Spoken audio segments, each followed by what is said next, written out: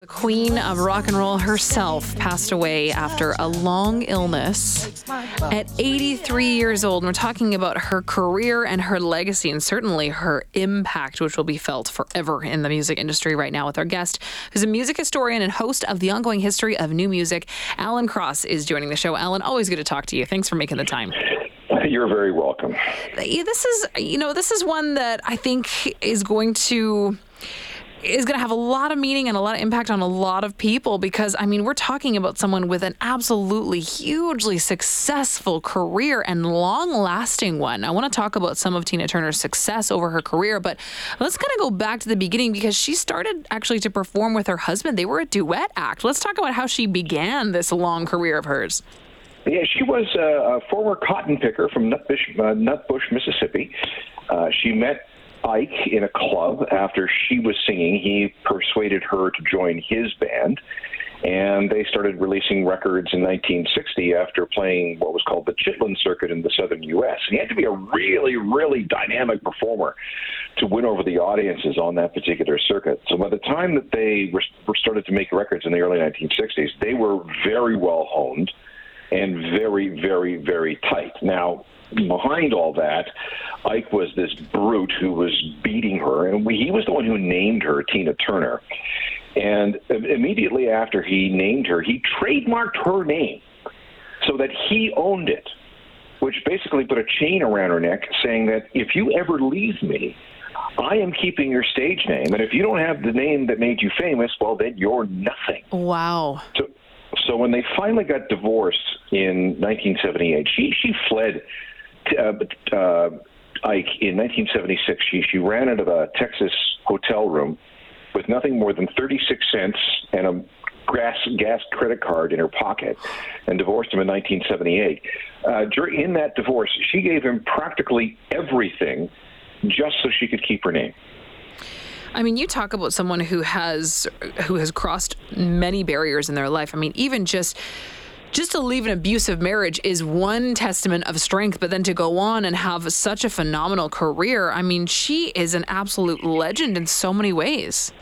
Yeah, and she really became, she had her moments in her 20s back in the 1960s. But then we get to the 1980s, she's in her 40s. And nobody becomes a big pop star in their 40s. Yet she did. It's hard to explain why it happened when it did, because she had released 4 solo albums up until Private Dancer in 1984, and none of them did very well at all. But I guess by 84, 83, 84, she had the right people in her corner, the right management, the right bands, the right songs, the right songwriters, and the right record label that recognized what she was, and they were going to resurrect her career and turn her into a superstar, and it worked. I think that's so interesting to mention because, she is someone who was super successful a little bit later on in life, also had a huge impact as a Black performer on the BIPOC community as well. So, you talk about all of these different things that she sort of had as hurdles in front of her, and she really overcame them. Yeah, when in the 60s, nobody was singing like Tina Turner. No, for white audiences, no. You could look maybe at Janis Joplin, but she came a little bit later in the decade. But if you look at what she was doing in the middle 60s, there was nobody like her. And right now, everybody who's listening to us, they hear her voice in their head. Mm-hmm. Don't deny it, you're hearing her voice because it was that distinctive and that powerful. And not only was she singing, belting out these songs, but she was moving on stage in high heels. Well, and that's sort of what set her apart as someone who really became an MTV phenomenon as well, because you think about the videos and the visuals too, and I imagine, these little short kind of sequiny costumes and giant hair. Her look was really distinctive too. Yep, she had style, and you don't have that kind of style unless you have confidence. And I think that's what walking away from Ike did for her. She was able to rebuild her sense of self and confidence. And from there, she just blew up, and that's the way she stayed for the rest of her life. Definitely a trailblazer, obviously someone who is very strong. Who would you say takes their inspiration from her in music today? Who do you think she influenced? Oh, there's not a single diva out there that hasn't been influenced by her. And if you're a rock singer, and you've listened to Tina, you've studied Tina. Whether it's the stuff that she was doing in the 1980s, which was more of a mainstream pop thing, but if you get into that music, then you're inevitably led back to the screaming rock and roll and R&B of the 1960s, and you can't help but be sucked in by it. I wonder now what will happen now that she has passed away, because you hear some of those songs, it makes me want to go down like a Tina Turner rabbit hole and listen to all of her music. So what typically happens when a star like this of this magnitude passes away? There's going to be a lot of attention and a lot of money to be made. Yeah, there's going to be her streaming stats are going to go through the roof. Yeah. That always happens. They'll probably skyrocket by 2,000 or 3,000%, which is usually what happens.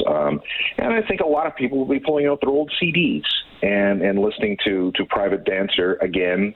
And I bet you the song that gets the most play is Simply the Best. Alan, what do we know about her passing? We know that she passed away from a long illness, but the details are pretty vague. We know that she died peacefully at her home in Switzerland. Anything else that we have to clarify what happened? Yeah, she was very private living in Switzerland. In 2016, she was diagnosed with intestinal cancer. That, I guess, I don't know what the outcome of that was. And then in 2019, she had a kidney transplant. 2017, she had a kidney transplant. And I know that she had her own dialysis machine at her house. So I'm going to guess that both those things contributed to her death.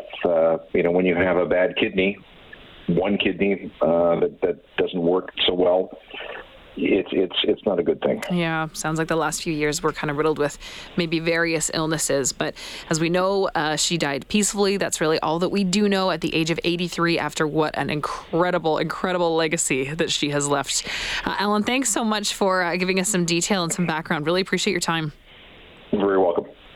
Alan Cross is a music historian and host of The Ongoing History of New Music, of course, talking about the passing of Tina Turner, the queen of rock and roll, passed away at age 83.